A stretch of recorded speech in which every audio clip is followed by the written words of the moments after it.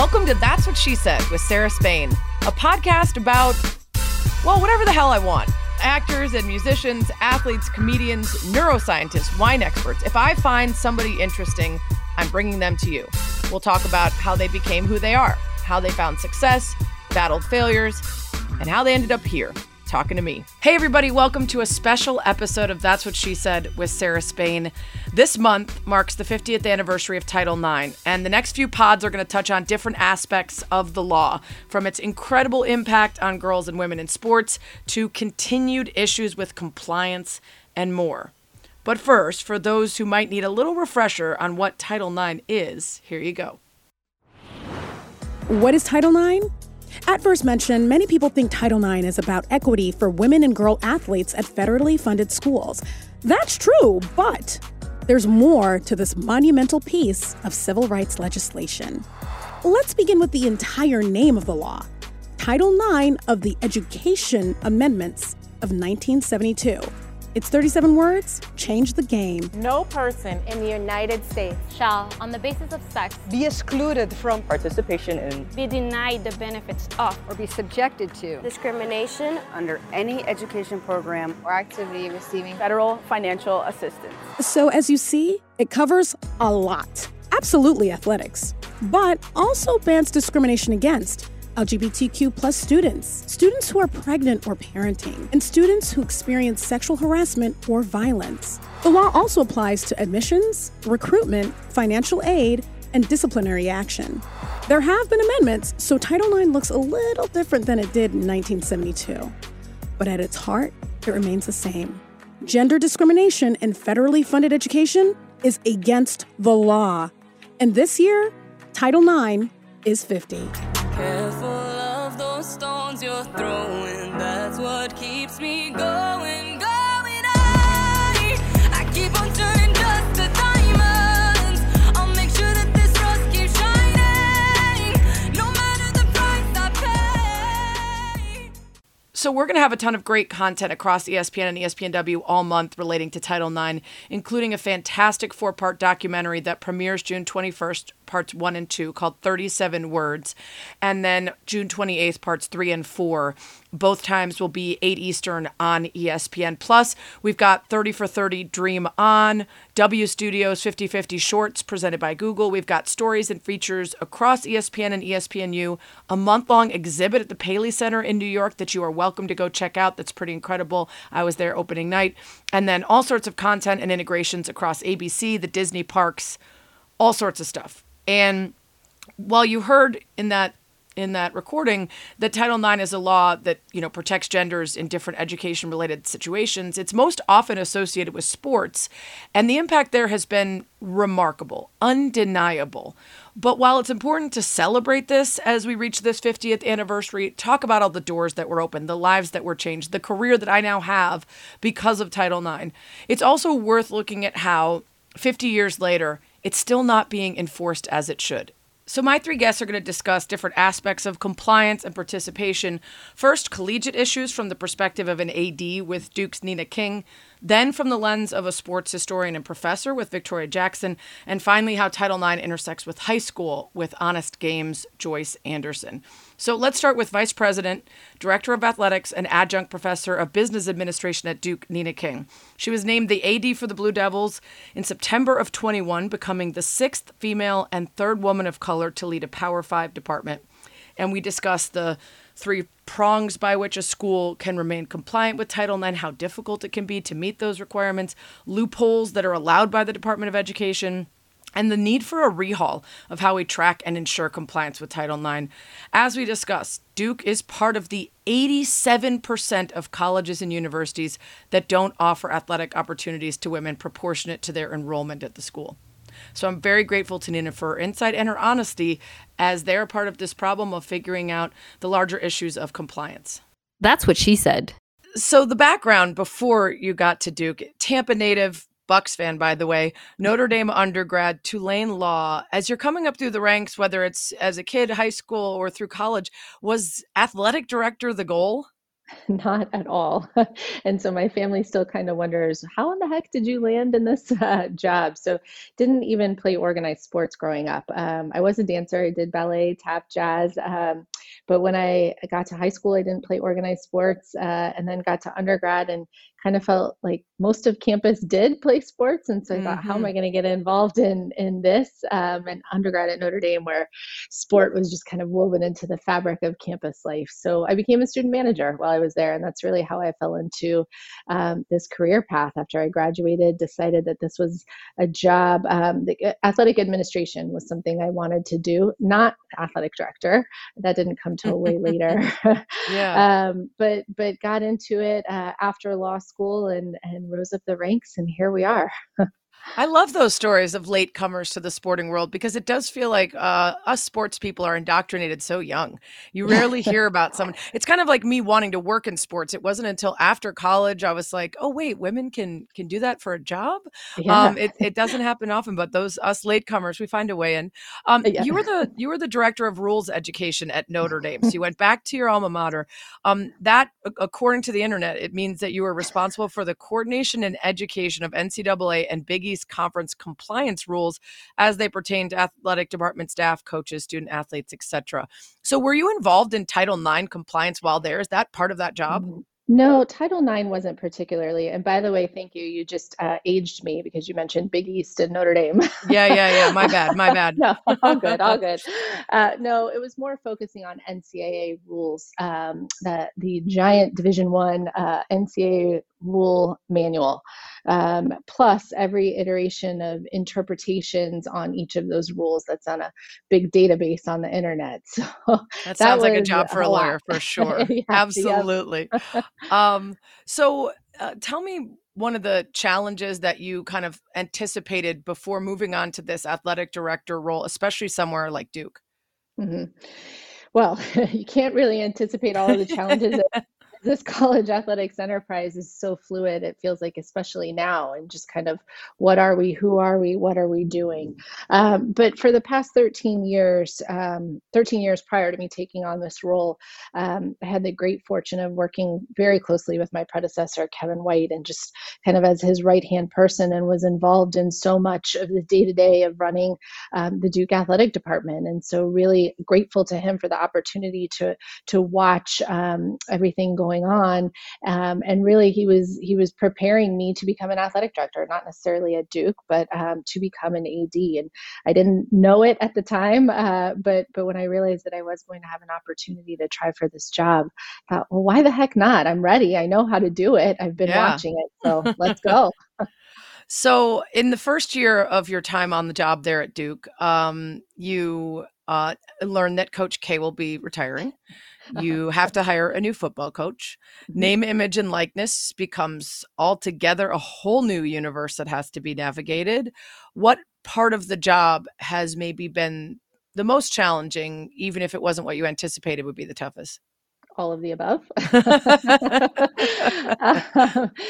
Yeah, I mean, so many challenges. And I would say just kind of the college athletics landscape in general is the big one and the one that keeps me up at night. But, the Duke specific challenges, replacing an iconic legend after 42 years, making a change in the direction of our football program, all while making sure that we're providing the very best student athlete experience for 750 young men and women who join us here at Duke, has been a lot, an absolute whirlwind.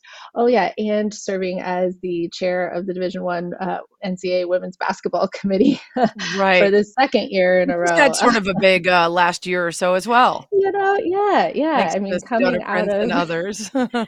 Yep, coming out of that and agreeing to chair the committee again for this year.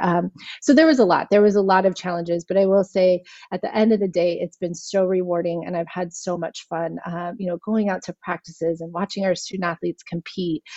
Rec and PE also falls under athletics here. So club sports, intramurals, rec and PE, physical education has been, it's been fun and rewarding. I was just out in Los Angeles watching our softball team in the super regionals, year 5 of that program, and we're competing in the super regionals. Just absolutely amazing. So those are the moments that make all of the challenges certainly worth it.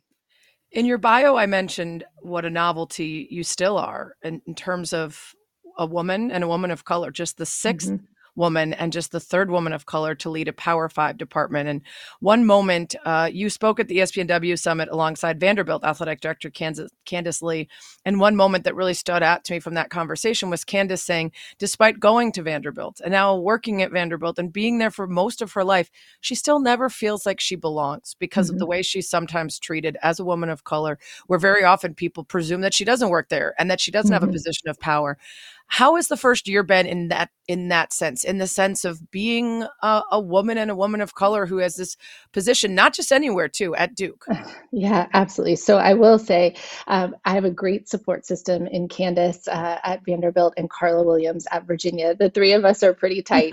We text often. We need each other. To see that text thread, to be on that and get the tea. I want it. Yes, it is a good group chat. So thankfully, I've got those ladies to lean on. And as you mentioned, 6 women in Power 5. We were 7 up until about a month ago when Sandy Barber at Penn State announced her retirement. So the 6 of us holding strong together. For sure. We need each other. I mean, to be successful in this business, you need to lean on your network, and especially in Candace and Carla, understanding what the 3 of us are going through as women of color and leading big, successful athletic departments has certainly been so helpful to me to have those women. But like you said, I mean, we're a rarity, which is horrible. So, I'm thrilled to be a part of progress. But my God, 3 female Black ADs in the Power 5 out of 65. I mean, what are we doing here? Right. So I think we all understand, the 6 of us, that we do have a responsibility to continue to pave the way for not just folks to come after us, for women to come after us, but for women to come alongside of us. We need more women and now. Yeah. So if something happens that you don't appreciate, don't think is right, do you send a quick text and say, all right, what do I do? Thick skin, call them out, report it? Is it sort of like, let me see if you guys have been through this already? Absolutely. Yes. Yeah. So like useful. You said, the group chat would be eye-opening to many. Right. And it's amazing, how much we are experiencing similarly on separate campuses. Yeah. We need each other. So we're celebrating the 50th anniversary of Title IX, and I have been making sure amongst all the celebrations, which are very warranted, and all of the conversations about how far we come, we're still recognizing that compliance across high schools and colleges is woeful, even after 50 years, right? So how difficult is it for you? And you're a perfect example of this at the school at which you work, because it is an excellent academic institution. So you're balancing that alongside having one of the best men's basketball programs in the country. So there's tons of boosters, coaches, fans, people who are rabid supporters of that program. How tough is it to balance that with the requirements and the compliance of Title IX? Yeah, great question. I mean, it means that all of us need to, all of us leading Duke athletics need to come at decision making with an eye on and making gender equity a priority. It's non-negotiable. Like you said, boosters and fans and supporters, so many folks are talking about Duke men's basketball, and so it's on us to bring Duke women's basketball along too, and to make sure that they are in the conversation and at the table. And when we're providing experiences and benefits and opportunities for men's basketball, the women are recipients of that as well. And so if you've got boosters donating to the men's program, fine. I mean, they direct where they want their dollars to go, but then it's on the institution to make sure that, we're making up the difference with institutional dollars on the women's side so that we can provide an equitable experience for both our males and females. You worked alongside your the man who you followed for so long that I would like to think that the transition didn't require a whole ton of cleanup. Hopefully your voice was a powerful one before that. But when you did end up taking over, how much did you look at the current state of compliance and the current position that Duke had on everything in terms of the three prongs that have to be met for Title IX compliance and all of that, and say, okay, there's a couple things that need to get adjusted now that I'm in charge? Yeah, I don't know that it's now that I'm in charge. It's something that we're constantly monitoring, constantly evaluating. And so the benefit of kind of being the internal hire, having been here for so long, I've been a part of that process for several years. So now I just kind of moved one office over and sitting in a different chair, but still working with a team of folks here in our athletic department and on campus that are ensuring, our compliance with Title IX and making sure we're in a good place. We'll get right back to the interview, but first, you're going to learn today. The word of the week is based on something that happened this past weekend. I was at my college reunion, and my friend Kim's husband had me thinking about two similar words. So her husband, Fedi, is from Italy. And in the past, we've had some fun with his attempts to translate or his miscommunications because of the language. And once he described something that was tongue-in-cheek as chicken tongue, if that gives you an example. We still have fun with that one. But anyway, so we're walking from one tent party to another party, and he called out the few folks lagging behind us as straddlers. Not stragglers, but straddlers. So I decided I want to take a look at these two words and see if they're in any way related. So let's start with straddler. Straddle from the 1560s, spread the legs wide, probably an alteration of striddle from the mid-15th century. And the transitive sense of place one leg on one side of and the other on the other side of, like a horse maybe, came around in the 1670s. And then in the 1830s, the U.S. figurative sense of taking up an equivocal position or, being on both sides, straddling something, came around. So now stragglers, early 15th century, to wander from the proper path, stray, or rove from one's companions. Perhaps from a Scandinavian source. Etymology Online believes maybe the dialectical Norwegian stragla, to walk laboriously, or the Middle English straken, to move or go. So not related at all. Straggle and straddle, just those two little letters in the middle, and they're not related at all. So I guess in a sentence, both of them.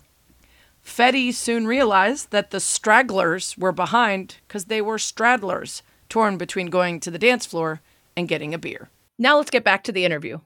So there's a USA Today investigation done last month, and there's tons of statistics in it, but it found that 87% of colleges and universities are not offering athletic opportunities to women proportionate to their enrollment. So this is the majority of places have not yet met the expectations of the law.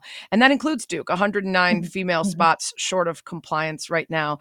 And that can be based on, there are three ways that you can meet Title IX. Participation, which is what that refers to. The number of male and female students should be proportionate to the number of male and female athletes in the campus.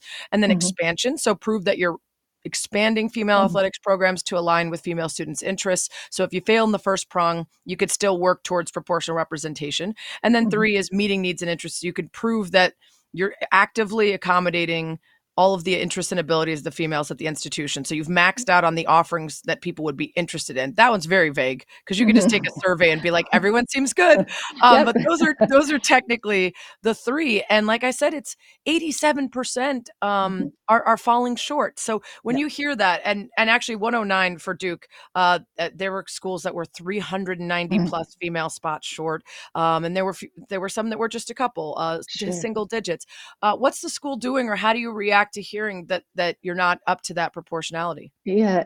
Well, it's not something that I didn't know, so that's good, right? No surprise here. Sorry, breaking news. It is something that we are constantly looking at, and I will say I'm not making an excuse, but COVID also threw a wrench in it. Right. Everybody's got extra years of eligibility, and which student athletes kind of took you up on it, and which ended up not staying. So we are a little bit out of whack due to that. But I'm so happy to say that we added softball 5 years ago, and that Nice. added opportunities for women at a Yeah. time where a lot of schools were cutting sports, and we, wanted to add a female sport because it's the right thing to do to continue to create opportunities for women, not disadvantage the men and continue to cut their opportunities. We also increased the amount of financial aid we gave on the women's side. So all of our women's sports are at full complement of scholarships up to NCAA maximums, allowable maximums for financial aid. And so we phased that in over a period of time. So, I would say we are complying at this point with prong 2, history and continuing practice of program expansion. But it's something that we do continue to look at and make sure we're grabbing hold of opportunities where we can. Interestingly, you mentioned, I love that you added the softball program, because one of the biggest problems is that the additional quote unquote opportunities for female athlete are often created without adding a single new team. So instead, a school will double and triple count existing athletes. Like if there's one cross country runner, they'll count her as an indoor and outdoor track member, even if she doesn't compete in those. They'll count male practice players for sports like women's basketball, and they'll count them as female participants. And both of those are technically permitted by the Department of Education. You can count male practice players as women when it comes to meeting Title IX standards. So in that investigation I mentioned from USA Today, between the 107 FBS schools, more than 3,600 of those quote unquote opportunities were created without a single new team being added, which is wild. I mean, that's classic letter of the law, not spirit of the law behavior. Exactly. How do you react to that as athletic director? Because you are one of the very few at the top there that can engage with other athletic directors about the practices at their universities. And that grosses me out. Yeah, it does. It does. I mean, the male practice players are the worst, or adding, a bunch of walk-ons to a female sport so that your numbers count at the beginning of the year, and then who the heck knows where they went by the end of the year or by the time it's a season for that sport to compete. So, I am not pulling weeds in anyone else's garden, and I will say that in terms of Duke, I am focused here and making sure that we are continuing to create the opportunities here.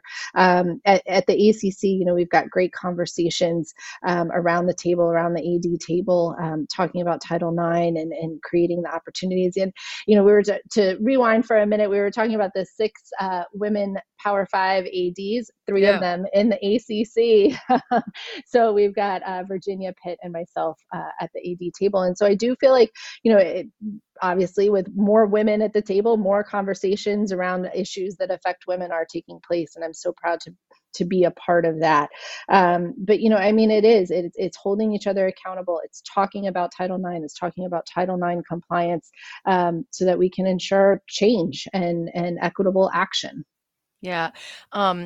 There's a woman who's general counsel for the National Women's Law Center, Nina Chowdhury, who said the best and fastest fix to start with of all the problematic ways of counting and getting to that compliance number is those male practice players, that the Department of Education should stop letting schools use that to count as a roster spot. Do you agree with her?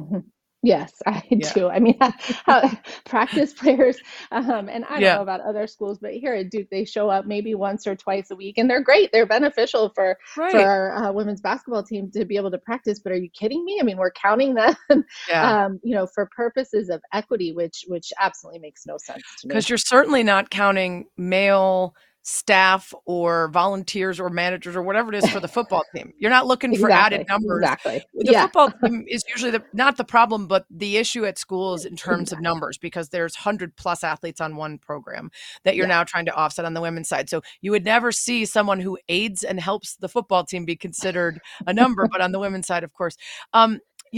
The other thing that makes it really difficult is that the data is not centralized anywhere. So there's no real location to find out which prong of the 3 prongs schools claim to be using to comply with. And so I feel like there's got to be a better system right now. Really, the only way to find out a school is not in compliance is if a student files a federal complaint or a lawsuit. So there needs to be someone drawing attention to a problem, and it needs to be egregious enough for someone to file a suit or complain about. But I just said 87% of schools aren't in compliance. So literally everywhere, someone could file and have an argument. But the way the system is set up, that's what's required. There's got to be a better way. One would think. Hello, NCAA. Yeah, I guess that's where the problem lies, isn't it always? Yeah. Have you had conversations, and is this something that ever comes up? Because you guys, again, have so much on your plates that I feel like oftentimes the needs and frankly laws and rights for women just don't rise to the top. Yeah, it does come up, and it's certainly a conversation amongst several different tables that I'm sitting at, and we can certainly use the resources from the Women's Sports Foundation and National Women's Law Center, and we need to be leaning on those folks and those people in our network to help us hold schools accountable, to have the conversations, to ensure that we're moving towards change. And, how do we get the Department of Education to quit counting male practice players? We need to be having those conversations and get action to actually happen. But like you said, we are all so busy. There is so much on our plate. But Sarah, this is a non-negotiable priority, ensuring equity for male and female student athletes. Really, at a baseline, at a minimum, this should be on our to-do list as leaders and athletic directors. And I kind of jokingly said, hello, NCAA, but we need some help and we need some guidance. And what else does this organization exist for? We are kind of going through an identity crisis right now. So why not at that level? Let's start there to kind of help us all be on an even playing field. Nina, I think about what's going on in the world outside of sport and rights and protections for women that are being challenged right now that we all sort of took for granted for a long time, that they were law and that they had been argued in front of the Supreme Court and decided upon, and that the ability for women to make decisions about their own bodies and their own autonomy was sort of set. And we are watching that slowly be attempted to be taken away from us. And I worry the same about Title IX, because in recent years under the previous administration, our former president worked very hard alongside Betsy DeVos to strip some of the protections that Title IX affords to people who suffer sexual harassment, rape, assault, having to be in the same classrooms or spaces with their assaulters. And I wonder if it's necessary at this point for us to use this 50th anniversary, not just to celebrate how far we've come, but maybe recognize that enforcement of compliance is not meeting the standard that it needs to, that the system as it currently sits, where data isn't centralized, where schools are able to easily do letter of the law and not spirit, or I guess whichever that is. Yeah. And I wonder if maybe we need to have some sort of actual, policy change that requires the Department of Education to create a different system for checking. Yeah, I think you bring up a great point.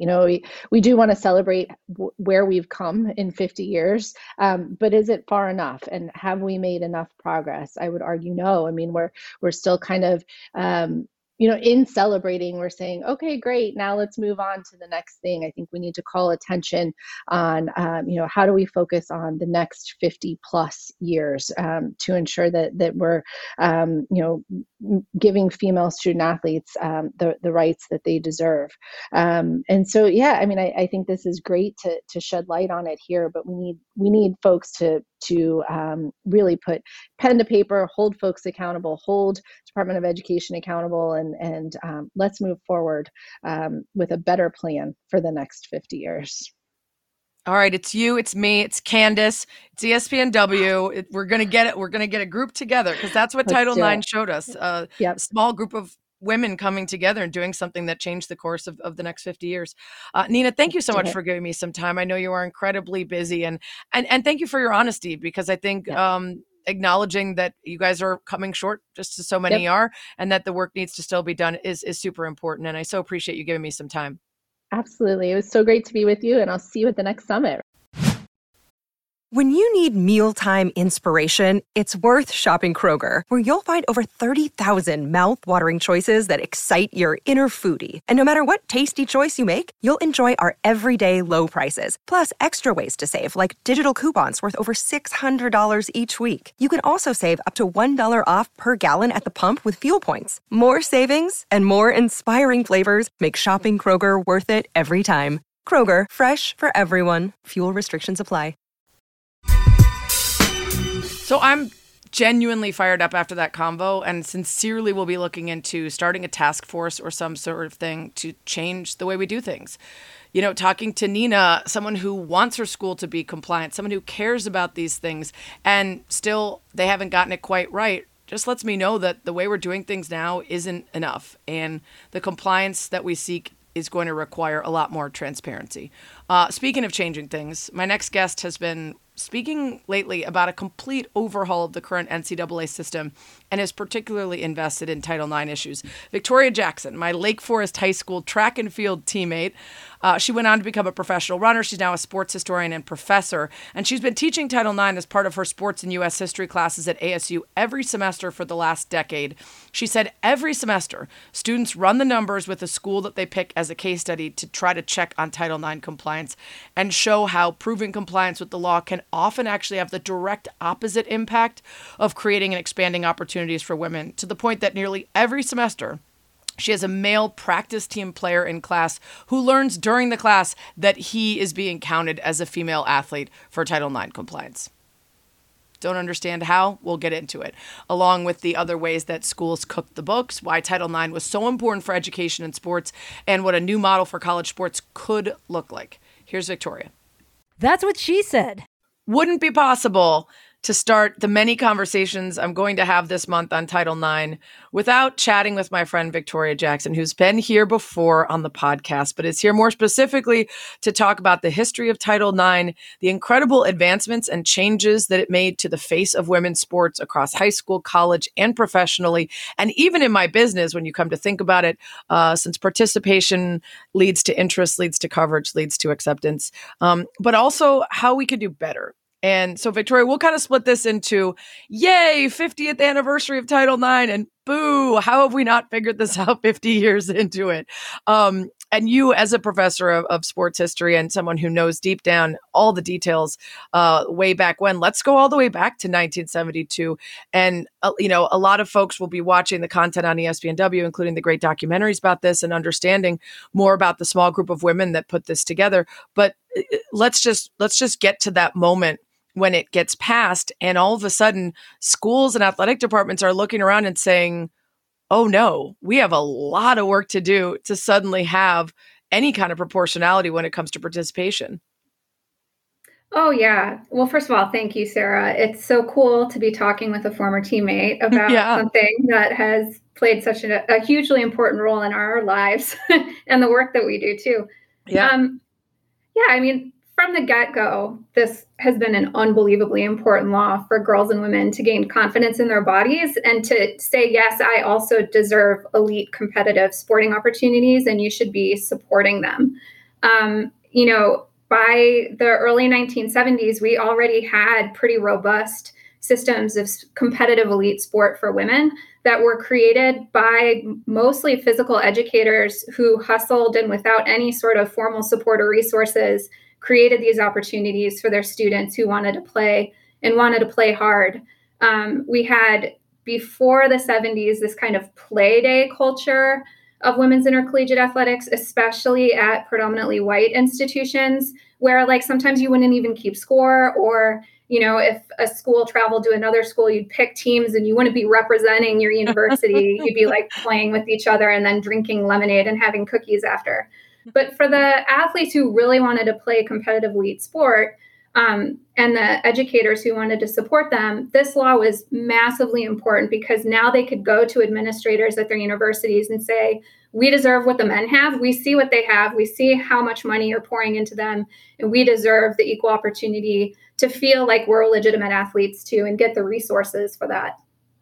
Yeah, and it did feel like Title IX was extremely useful to women, not only in the sense that it then required and offered up the opportunity for these teams to be created that allowed them to compete more seriously, but also, correct me if I'm wrong, didn't it mean that schools just started offering a lot more opportunity to girls and education because they had to even up? I mean, it's not a sports law, it's an education law. And you suddenly, if you're going to have women on campus and you have to start trying to even out the numbers of people who are attending as well. Yeah, thank you for that big step back and reminder that this is an educational civil rights law. So this is about girls and women and educational opportunities. And, oftentimes we hear kind of quotas being mentioned in the context of Title IX, that you have to have X amount of women athletes. First of all, that's not true. But also, Title IX got rid of the use of quotas in admissions for things like professional schools and STEM fields and undergraduate admissions at elite universities. So like you could have a law school where an incoming class of 200 had like 10 seats reserved for women. Title IX got rid of that. So this law was revolutionary in education, firstly, and school sports, secondarily. The reason we've come to associate Title IX with sports is because the most egregious spending disparities were in intercollegiate athletics.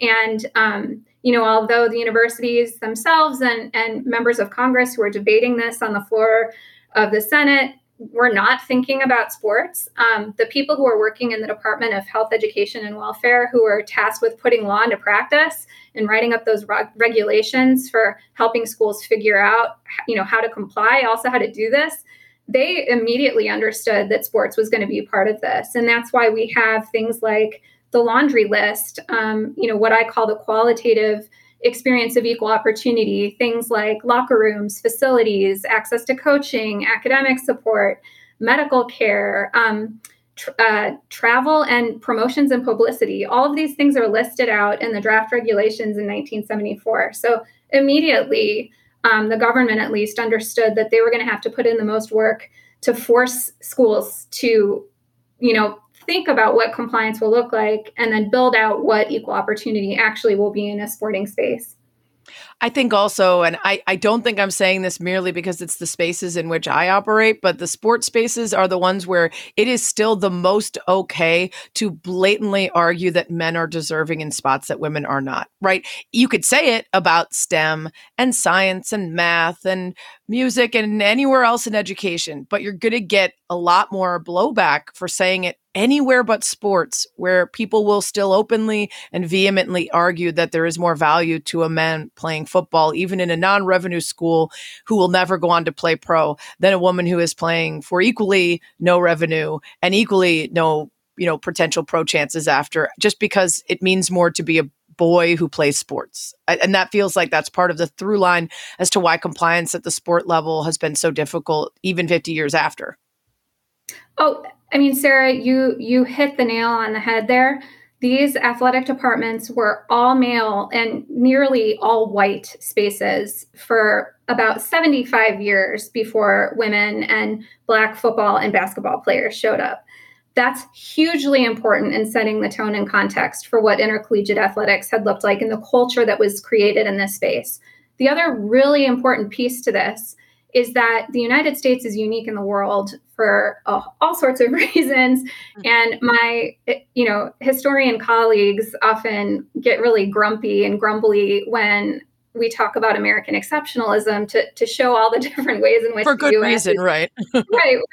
But in a sporting context, absolutely, we can be talking about American exceptionalism. The world plays soccer, and our soccer evolved on college campuses into American football. And then a big business grew up around that. But in that early moment, the world still clung to ideas of kind of morality and purity and class identity bound up in amateurism, and then meanwhile are running this ruthlessly like a business. And when the world abandons amateurism, we kind of end up conflating amateurism and education in our college sporting spaces. Meanwhile, we're the only place in the world that plays American football. And so that allows us to kind of exist in a vacuum, to pretend this is exceptional and unique, to say amateurism is this, glorious thing. Meanwhile, it's devolved into a multi-billion-dollar industry. And then we also have this kind of elite sport development through schools that grows and develops in the United States, which is also unique in the world. And then we have this educational civil rights law, which school sports become part of, because, we should have school sports as part of our educational civil rights in this space. So the equal opportunity to participate in school sports is the way I talk about Title IX. But in the context of, an American college football system that's claims to be amateur so that schools don't have to pay football players, and then growing that into a multi-billion-dollar industry. I mean, that's the context in which Title IX exists. And I think one thing we have to be really careful with in this 50th anniversary year is not talking about women's college sports in a vacuum, especially considering all the kind of massive changes and honestly existential crisis taking place in American college football and the NCAA more broadly. Whew, I just went off. Sorry. No. That's totally right. And I think this is something I've been thinking about at the ESPNW Summit when I'm speaking to colleagues about the context around which we're going to talk about Title IX and the celebrations we're having for the 50th is, of course, we're celebrating the importance of it, the massive changes to participation, acceptance, inclusion for female athletes across every single level, through the pros, through the leagues. I mean, the reason that you and I were able to compete collegiately and we've gone on to have careers in sport is because of Title IX. We owe our lives to it. At the same time, it has been flawed in terms of compliance for its entire history. And so even 50 years later, we still look at how the people who are pro Title IX, who are working to actually have it exist outside of just the letters on a page, are sometimes working against the very schools that are meant to comply with it. And you would think that the NCAA, as the provider of the championships for sports, would be in alliance with the sports that it works technically for. But instead, it fights against the women's basketball championship and loses money on something that is estimated to be $60+ million revenue getter every year. It works against college softball, which is the fastest growing and biggest revenue growing sport in all of college, behind only men's basketball and men's football in terms of total revenue. And you see these stories, you see these conversations about a lack of equity, and you think, how is the NCAA fit into Title IX? Are they beholden to it? Are they, when we talk about inequities from the men's tournament to the women's, is that a violation of Title IX? And reading a story that you wrote about that, I was shocked to learn.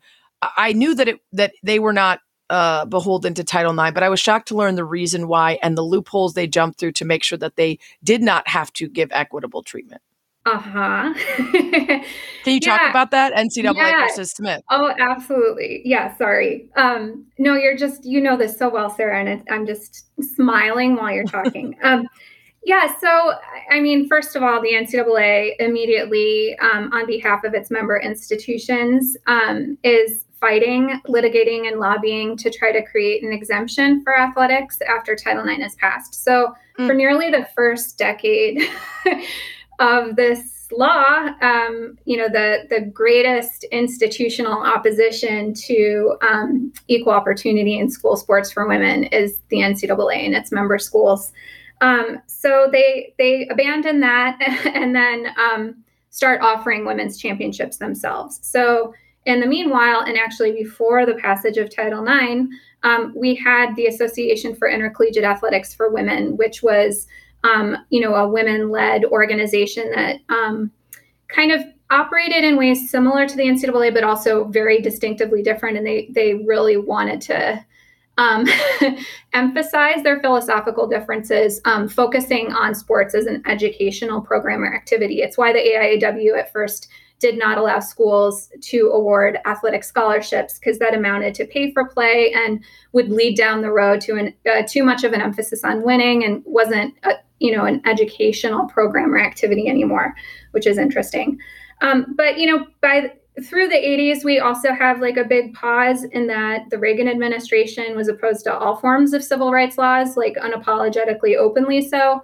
And that Reagan administration is put in the strange position of having to defend Title IX before the Supreme Court when Grove City College brought a case against the Secretary of Education, Terrell Bell, saying we don't have to comply with Title IX because federal monies don't touch our campus.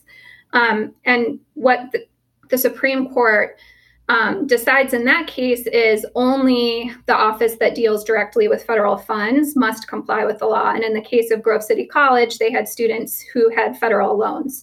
And so through the 80s, this was a signal to athletic departments, you don't have to expand opportunities for women in sport. And it was a signal to athletes, don't bother filing a complaint because the federal government doesn't see it as a violation of Title IX, and they're surely not going to investigate it.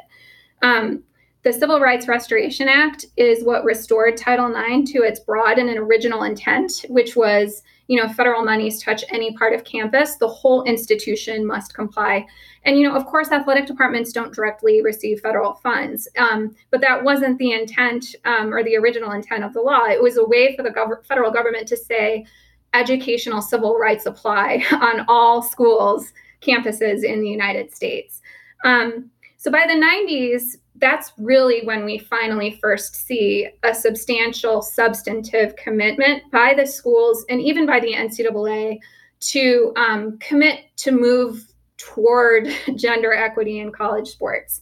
The NCAA has a gender equity task force that's commissioned, and they're putting out really good work in the early 1990s and through the early 2000s. There's kind of a trifecta that needs to be in place for there to be actual progress toward gender equity in college sports. Historically, we see this to be the case for the last 50 years, and that is politically, economically, and culturally. So politically in the 90s, the Clinton administration is very committed to women in sports. Clinton's like partying with the 99ers when they win the World Cup, right? In the Rose Bowl, that sort of thing. Economically, if there's a recession, no matter what, you are going to see a slowing of progress and expansion of opportunities for women in college sports. And then culturally, we had in the 90s, a home soil Olympics in Atlanta 96, and then another home soil World Cup in 99. So that's the three things you need.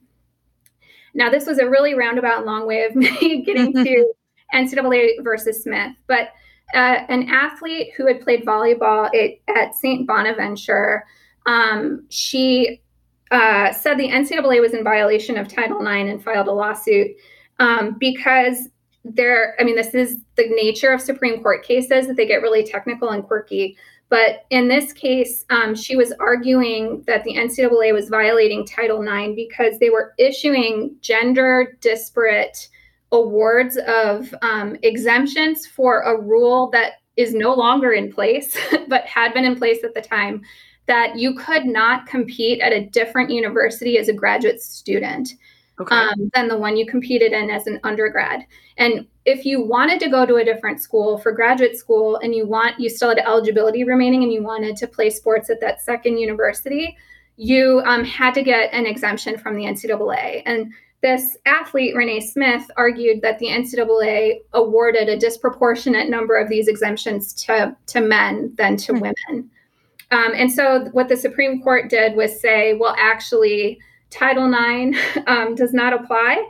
The NCAA need not comply with Title IX because the NCAA does not receive federal monies. And the federal monies that touch college campuses, the dues that colleges pay to the NCAA, that is too weak a link to the original source of those federal funds. So it's a very technical ruling. And I think in a disingenuous way, the NCAA took this and kind of ran with it. Oh, we don't have to really have gender equity as a guiding principle anymore. And so we're going to have an org chart where the head of women's basketball is not on the same line as the head of men's basketball. She reports to the head of men's basketball. Right. And culturally, that's the through line in intercollegiate athletics. Intercollegiate athletics for women at PWIs existed in women's PE before the passage of Title IX. To simplify compliance with Title IX, universities moved women's programs into the formal athletic department. It's why we have the position of senior women administrator today. It places women in a permanent subordinate role to men because this had been a male space for 75 years. And now you get, okay, you'll have one woman administrator and, you'll be surrounded by 20 others, but there's one of you and you should be grateful for that. So it creates a culture in which women are in a permanent subordinate role. And they should be grateful for the opportunity to be in that subordinate position. Sounds like total compliance with Title IX, where it is equality. Yeah, totally makes. You mentioned 75 years. By the way, I did not know that until I was reading your story that the NCAA started holding championships for women's sports in 81, which is 75 years after first staging men's championships. So it took 75 years for that to happen. And the court case that you mentioned, shockingly, the unanimous opinion, was delivered by Ruth Bader Ginsburg. So in that unanimous 99 opinion by Justice Ginsburg, the court said that while NCAA member schools receive federal funding directly, and so they must comply with Title IX, the association's receipt of dues from those schools doesn't make it subject to the same law. So they kind of gave them a loophole. This is the same organization, the NCAA, that so often argues against payment of players and changing their structure because they're student athletes and amateurs, and education is the number one. But when given the opportunity to shirk the responsibilities of Title IX, they were more than happy to argue that they weren't truly beholden to educational rules that everybody else was. It's pretty wild. Yeah, the NCAA has gotten away with having it both ways pretty much for the entirety of its existence until that Alston opinion dropped a year ago in June 2021. What I mean by getting away with having it both ways is, when it's convenient, arguing that this is educational and in service of athletes. And when it's convenient to not have to do that, running it like a business or not complying with Title IX and all of the things that an educational institution would be doing. I think that tension at the heart of big time college sports, the NCAA has managed to get away with kind of balancing that tension and kind of all the complexities and contradictions bound up in that. We're at a point right now where that may not be the case much longer. So I would say to NCAA leadership, your opportunity here is to develop hard guiding principles if you want to stick around into the future. If we're looking globally at the way sports have been moving, gender equity is a principle that nearly all sports organizations around the world have committed to. And the Deloitte Sports Business Outlook for the last few years has named the number one place of growth in the sporting space globally is women's sports. So they're choosing not to follow the business trends of what good, healthy, well-run sporting organizations are doing globally, kind of in this last gasp of a commitment to not paying football players, honestly, is all it really boils down to. Football team gets in the way a lot because of the numbers there and because of the money, and also because they're owned by the Power Five, right? So how do you see the NCAA continuing to try to navigate a world where the investigation into the women's basketball tournament revealed incredible inequities, and frankly, that the misogyny was so baked in and so powerful that they were costing themselves millions and millions of dollars in revenue, or the increasing outcry from the softball world about the opportunities afforded to men's players in the Men's World Series versus the Softball World Series? How do you see the NCAA navigating that, particularly as football seems to be consistently changing and evolving much quicker and more rapidly than we had ever seen in its history? Yeah, it's a really interesting question. And, the schools and the Power Five conferences, as you said, own football now. We may see an entire breaking away of that in the near future.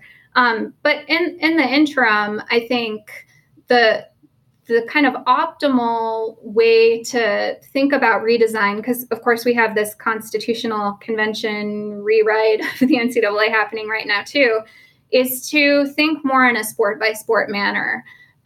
This enables these institutions to think more carefully and intentionally around gender equity. It makes them get back to the mission of serving their students when it's in a sport by sport manner. It's almost as if the other sports are coming out from under the shadow of football.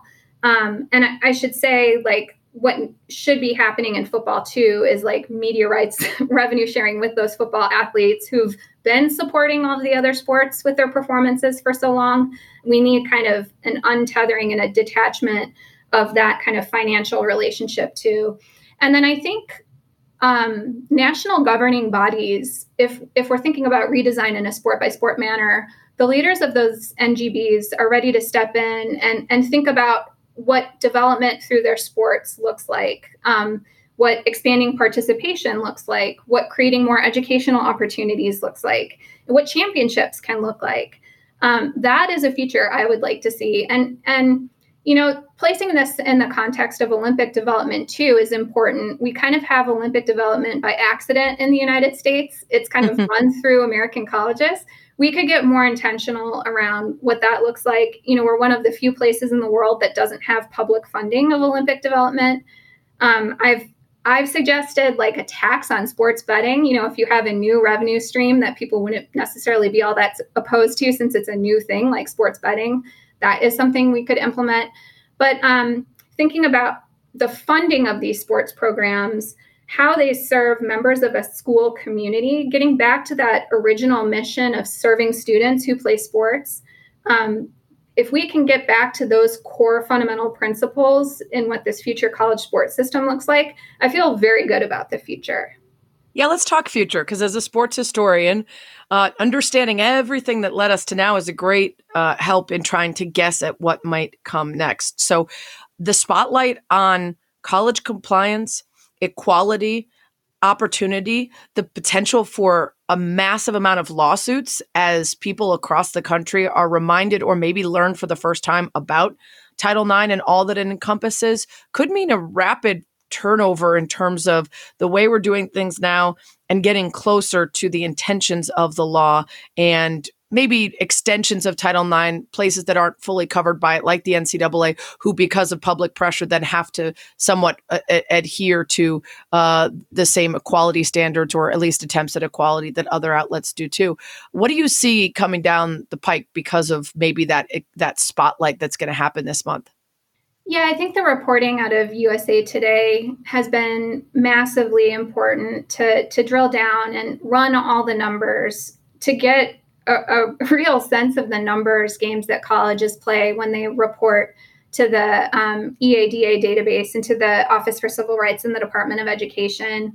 This was another phenomenon of that kind of 90s decade moment when we had lots of things line up to really commit to expanding opportunities for women and also to have more transparency around the effort schools were making to expand those opportunities and to have more robust participation opportunities.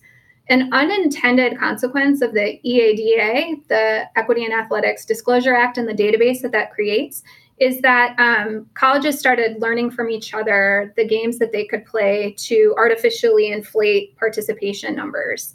And this is, playing numbers games is working in the direct opposite direction of expanding opportunities for women in sport in some cases. So like counting men who practice with women's teams as women, double or triple counting athletes, like distance runners, for example, like me, using your outdoor track and field roster to count as your cross country roster. So you have triple jumpers and pole vaulters and shot putters as cross-country athletes, inflating that roster count at the beginning of the season so that you have over 100 rowers. But if you look at the actual roster on the website, there might be only 47, something like that. And it incentivized, ironically, this reporting system incentivized schools to actually play these numbers games. They were told in the directions for reporting, to have a duplicate count number separate from the actual humans who were playing sports, and to have count male practice players as women players on a basketball team. So we had some teams who had more men than women playing women's college basketball, for example. That's unfortunate. And it's really hard as, someone who's committed to, that philosophy of expanding opportunities for women to kind of fight all the systems and structures around her to advocate for more opportunities for athletes. Those women in the 70s who could point to this law and say, I demand more resources now, and the law says my athletes deserve them. The through line for the advocates for women's college sporting opportunities, the through line has been foot dragging and resistance. And an unexhaustive commitment to continuing the work to make sure those women get to play. And I think, a woman playing college sports in the year 2022 might not know the history of all that work that got the experiences that she's enjoying today. What we've seen in women's soccer in the United States, every generation of that U.S. women's national team understanding my responsibility and my obligation here is to take the baton from the last group and advance this a little bit further towards getting what we deserve and having equity, and that resulting in this historic CBA. The work behind this, that it's sad that we have to say we have to keep working to get to where we want to be and then protect what we have, but that's the through line in women's sports, not just in the United States, but around the world. And if we needed a reminder of that, we look no further than Roe for something that feels so secure, so solidly decided and a part of our law, and is now being challenged and may very well be overturned. We may see a massive step back when it comes to rights for women's autonomy. And the same could be true for Title IX. In fact, we saw it under the previous administration with Betsy DeVos trying to affect the ways Title IX can be used to protect against sexual assault and harassment on campus. You're right. We have to acknowledge the small group of women that helped push Title IX into passage as a law in the first place, all of the work that has gone in over the last 50 years to help create an actual reality of that law in practice in the lives of girls and women everywhere, and then now fight for some of the practices that have been adopted over the last few decades to cover up for a lack of compliance or to argue against the reality of a need for true equality and proportionality across sports. Because it could very easily start to ebb and flow away. And the people who are living now, if they aren't aware of the fight that went into it, may not realize the fight that's going to take to keep it going.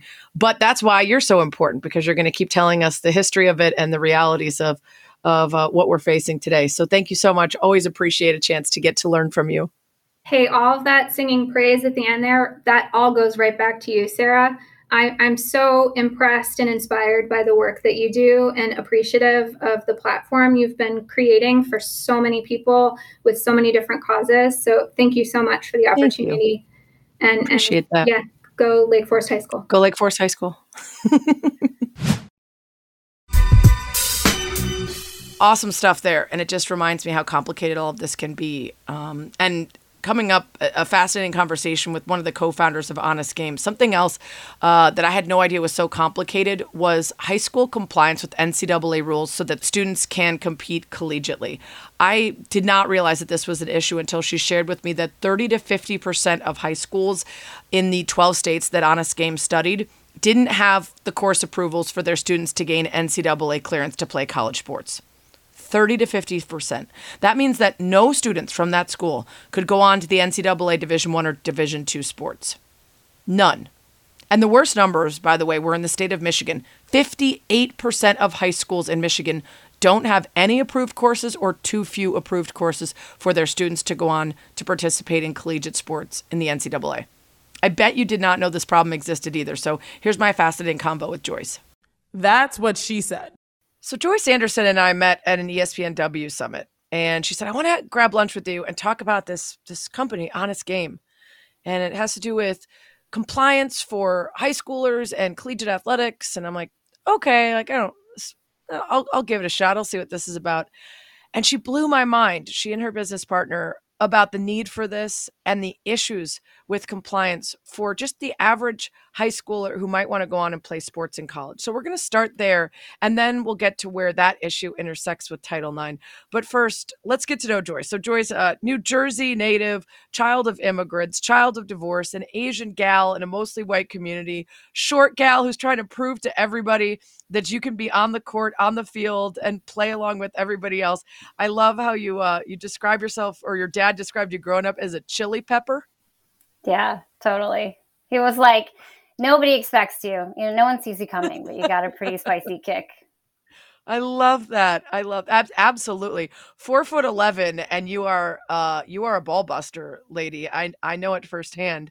So give us a little timeline of where you were before you got to Honest Game. Yeah, so I was an attorney. I played Division I college tennis.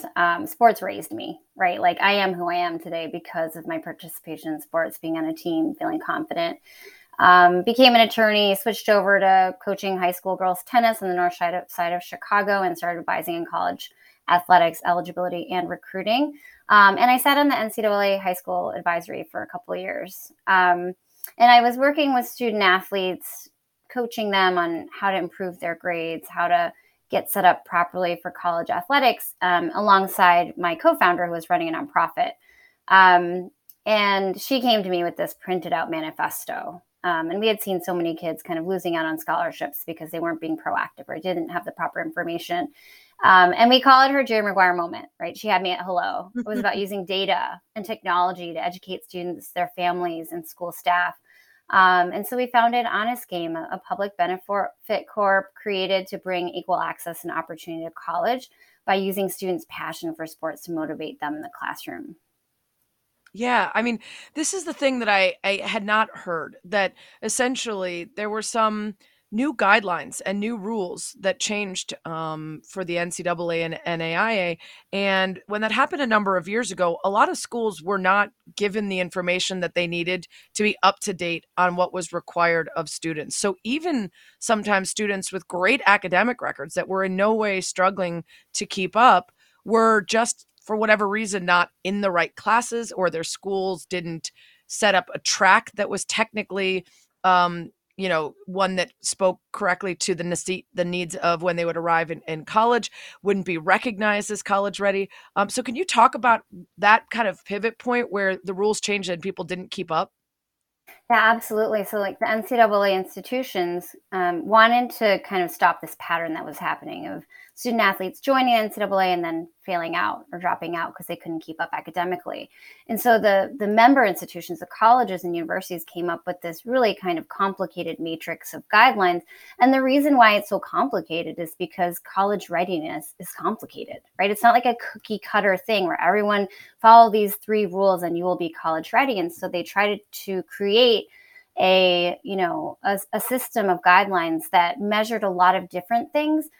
Because every student is different and every high school is different, right? So your list of high schools that are approved at one school will not be the same as another high school. And so you've got 40,000 plus high schools in the country and everybody's doing it differently. And so they tried to, kind of communicate this out, but the people who are really tasked with managing a student's pathway to college are our school counselors, and they can have hundreds of students, sometimes over 1,000 students on their caseload. And they don't always have the time to keep up with all the changing rules. And with COVID, there have been a bunch of changes, and the NAIA just came out with a new set of rules. And so almost 1 million kids every year are not on track for academic eligibility. They can't take a scholarship. They can't sit on a roster. They can't even practice. And in under-resourced communities, it's almost 1 in every 2 students is not on track. Wow. Yeah. And it gets confusing because people are like, how could you possibly graduate from high school and be admitted to a college and still not be eligible to play? And it happens. Yeah.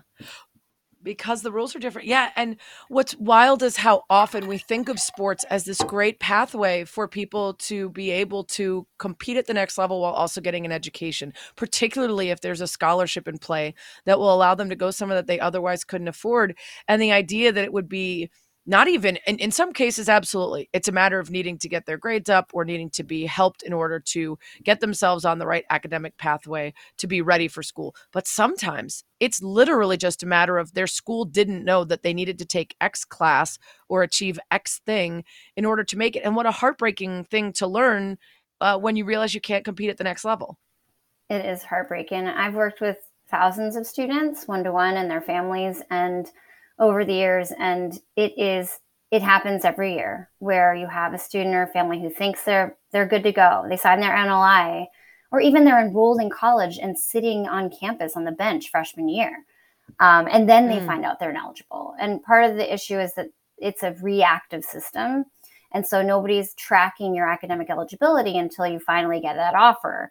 Or even, they assume you're good to go because you've got a 3.8. And, a good test score. And they don't realize that there's a lot of different pieces to the puzzle that have to get filled. And college compliance directors are busy and college coaches are tasked with kind of like checking. And it's kind of a pass the buck problem where it's like somebody else is going to figure this out for me, but it'll all work out. And it doesn't always, it doesn't always. Yeah, like you mentioned, oftentimes it's going to be school staff, school counselors, maybe even parents or others who are trying to, as you call it, math it out, where they're trying to look at someone's transcript or scores or classes and figure out whether they comply. Honest Game actually uses a data computer system to automatically track along with the student throughout their high school career and see the spaces that they might be delinquent, right? Absolutely. So we have developed a software designed for the adults in a student's village and that student, right? So we put in the hands of the adults and the students. It could be coach, counselor, parent, AD, and student. And it's a digital platform where your data is not self-reported. So it has to be pulled from a transcript or directly from the school. And it creates this visual guide, right? It's like, if you can see it, you can be it. Right. So if you have a visual guide with short-term goals and a clear understanding of the 5 different athletic pathways and how your personal academics fits into it, it allows them to say, a student to say, oh, that's what I need to do. Because they're told constantly, you need to do better in school or, take these classes. And they don't really think about their future because they're kids. And they're thinking about, what's on TikTok and where they got to be for practice and what time they're not thinking about their future always. And if they are, they may not even know, that the English class they're taking isn't going to count for NCAA eligibility. And it's that nuanced. So our tracking system is so easy to access. It's red, yellow, green. It allows kids to see where's your best academic fit. And maybe if you're not eligible for D1 today, do X, Y, and Z. Take a summer school class. Which summer school class do you need to do? If you get B's in this class, your GPA goes up to this. If you get C's, your GPA goes down to that. So they can kind of measure out in short-term sprints how their performance is going to impact their eligibility. Now, there are countless examples of students that struggle in school. Let's quickly, before we get to them, talk about an example that I think would really shock people. The senior in high school with the 3.8 GPA already going to a D1 college of her choice, who then finds out what? Yep, she was half a semester of English short, right? So she didn't find this out until her senior year when her school started using Honest Game as a software. And she was in the spring of her senior year.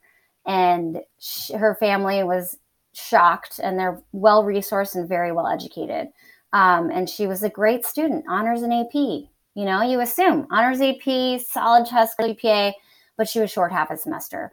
And so Honest Game helped her figure out the situation. She had multiple plan A, B, C, just depending on what happened. And eventually everything worked out. And because she knew with enough time to fix it, she was able to get to her college on time with everybody else and not have any hiccups or issues down the road. But a big problem is that, it's like, finding out that late, usually it's too late. Luckily for her, she just had 1 semester, right? But for other kids, it could be multiple semesters, multiple subject areas. And there's a clock on your eligibility timeline. And you can't shove it all in at the last second. So being proactive is super important. You've had students that were told by college coaches that they weren't sure if they were eligible, but they could send over their report and note that there were college courses that they didn't count, like that were online summer school classes that counted, and they were able to prove that they were eligible. You've had people who were able to get the courses that they had taken at the high school level later approved so that you could keep a scholarship that they'd already gotten while, they're in college and looking back and trying to figure out whether they were compliant. A really well-known, we won't use names, but Division I athlete at one of the top revenue producing men's sports that needed Honest Game essentially to be able to have that opportunity, right? Yeah, he was an incredibly talented kid, had a lot of struggles in high school emotionally, with family and friends, and was getting big time offers from every Power 5 school for football. And with the help of Honest Game's planning and supports, he was able to come up with a plan, right? A proactive strategic plan of what classes he could take after graduating from high school and retaking the ACT. And he was able to get to camp on time in July. And actually, he might have been a couple weeks late, but he got there. And he ended up graduating from college. And now he's in the NFL. And we're just he was the inspiration, right, for everything we do. It was wild for me to hear that percentage of schools across the country that will not send a single student to college to play sports because they are not in compliance as a school, including one that you said is just a couple miles from the United Center. So they're in the shadow of where the Bulls and Blackhawks play, and not a single kid can go. Do you have those numbers in front of you? Yeah, so it depends on the state. So it could be as high as 45-50% of schools in a state. 50%. Yeah. It depends on the state, and it's not because those schools aren't offering college ready coursework. It's not. It's a housekeeping issue. And those schools just don't realize that their lists are not up to date. And the problem with that is if you don't keep it up to date, the NCAA is not going to give your students the credit that they deserve for the courses they're taking because your courses are college ready courses. But because NCAA recognizes that every high school is different, they don't just blanket approve all the classes for every subject area because it's really nuanced, right? You have to take 4 years of English and 3 years of math and 2 years of science. And just because it's English doesn't mean it's NCAA approved English. And just because it's math doesn't mean it's NCAA approved math. So it's super nuanced. And schools aren't necessarily aware of the problems because they have a lot of problems that they're trying to tackle. So what's fascinating to me is to try to consider the difficulties for a high school female athlete who wants to play a non-revenue driving college sport, who will absolutely not have the help and resources to her case as maybe that football player you just talked about. There will always be people who notice a highly talented young male athlete and can think about the ways that they might help him continue on his path. But girls fall through the cracks. And I wonder where the Title IX issues of compliance, where we know that high percentages of high schools across the country, the majority of high schools across the country are not in compliance with Title IX. How does that intersect with Honest Games work? Yeah, our work is absolutely focused on equity and access in education, which is the bones of what Title IX is, right?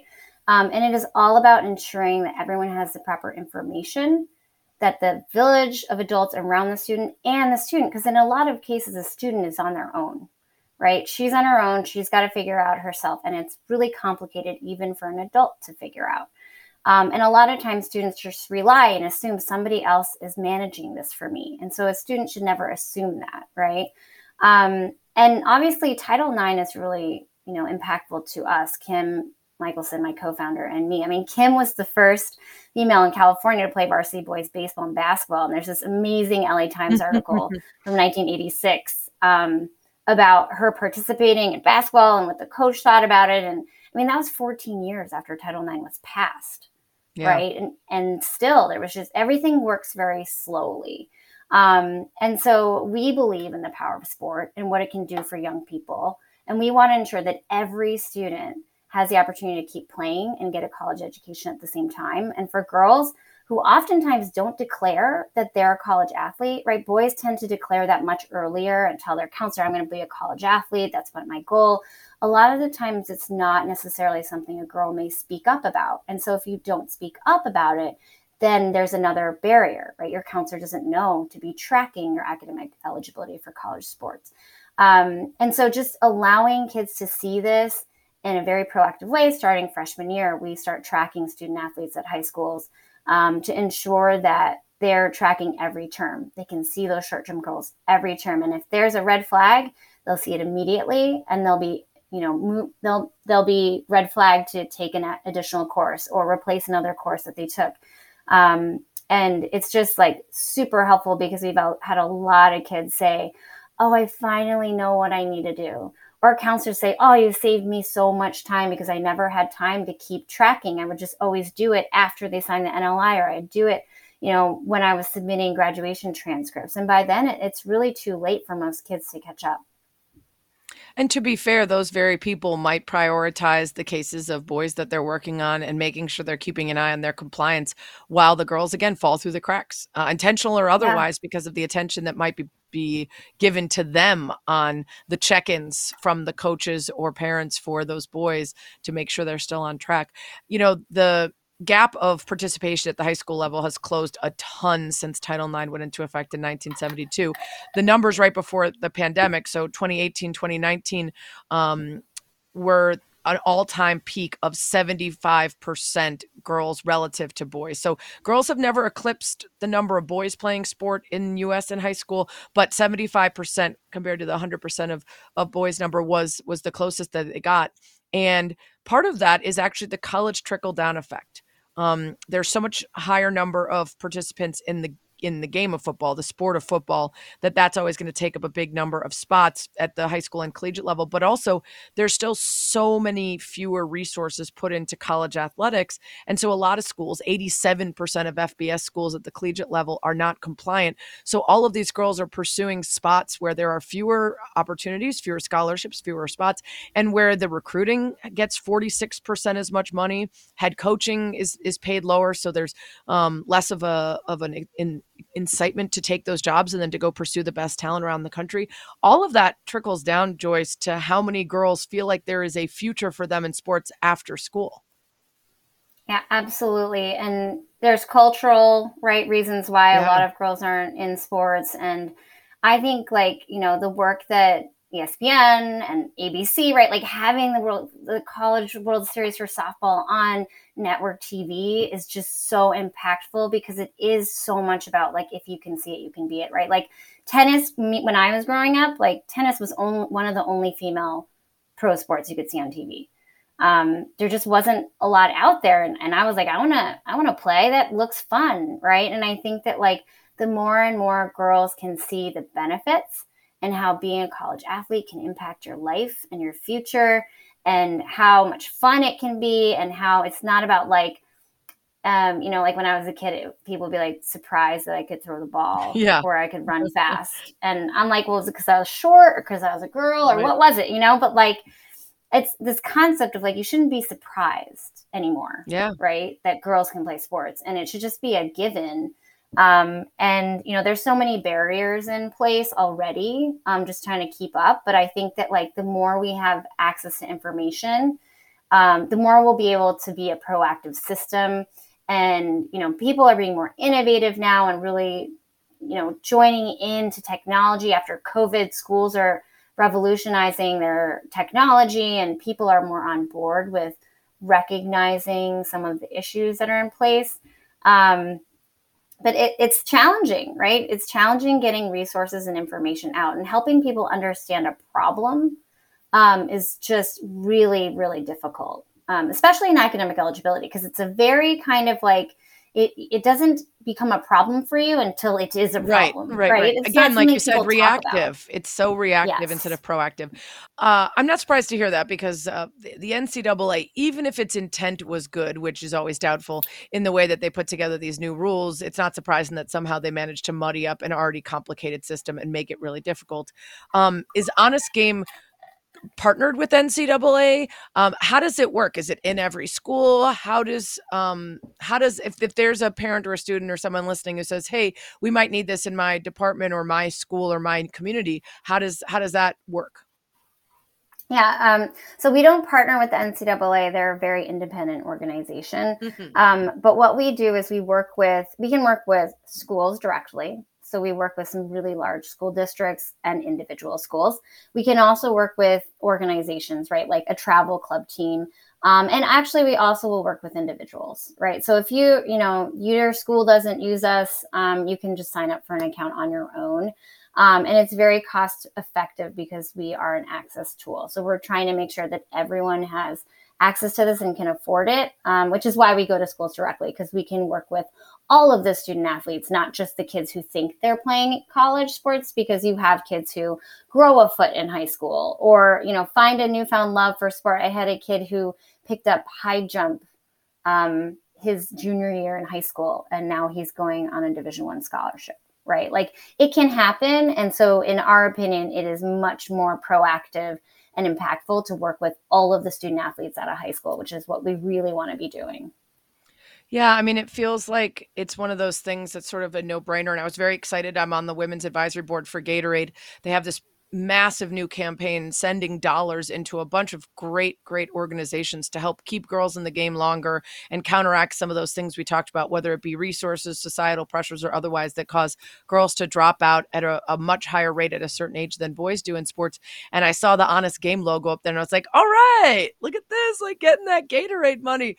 So hopefully that will help you all get your product out, because again, like just shining a light on some of the barriers, because I had no idea about any of this. Now I don't have kids, so I'm not worried about their eligibility, but to hear the stark, the numbers that you could have 50% of a high schools in a state just not be able to send anyone and not have anyone be compliant, that you could have these student athletes who this could be a completely life-changing opportunity for them to play at the next level and get a college education. And it's a matter of paperwork, basically, that would be the difference between them getting on the right path or not. It's difficult to hear. And I especially, anytime you take an issue that affects everybody, the chances of it more disproportionately affecting females and people of color and marginalized communities goes way up. So, I can only imagine the compliance issues that young female athletes deal with in these situations. So I really appreciate you giving us some insight into this. It's fascinating stuff. And where can people go if they want to learn more about this? Honestgame.com. Honestgame.com. Very simple. Very simple. Yes. Thanks, Joyce. That's what she said. Oh, yeah. One more thing. This is a place for ranting and raving, telling you what to read, watch, listen to. First, get into all the incredible content that I mentioned at the top of the podcast, especially the amazing documentary premiering June 21st and 28th, 37 Words on ESPN.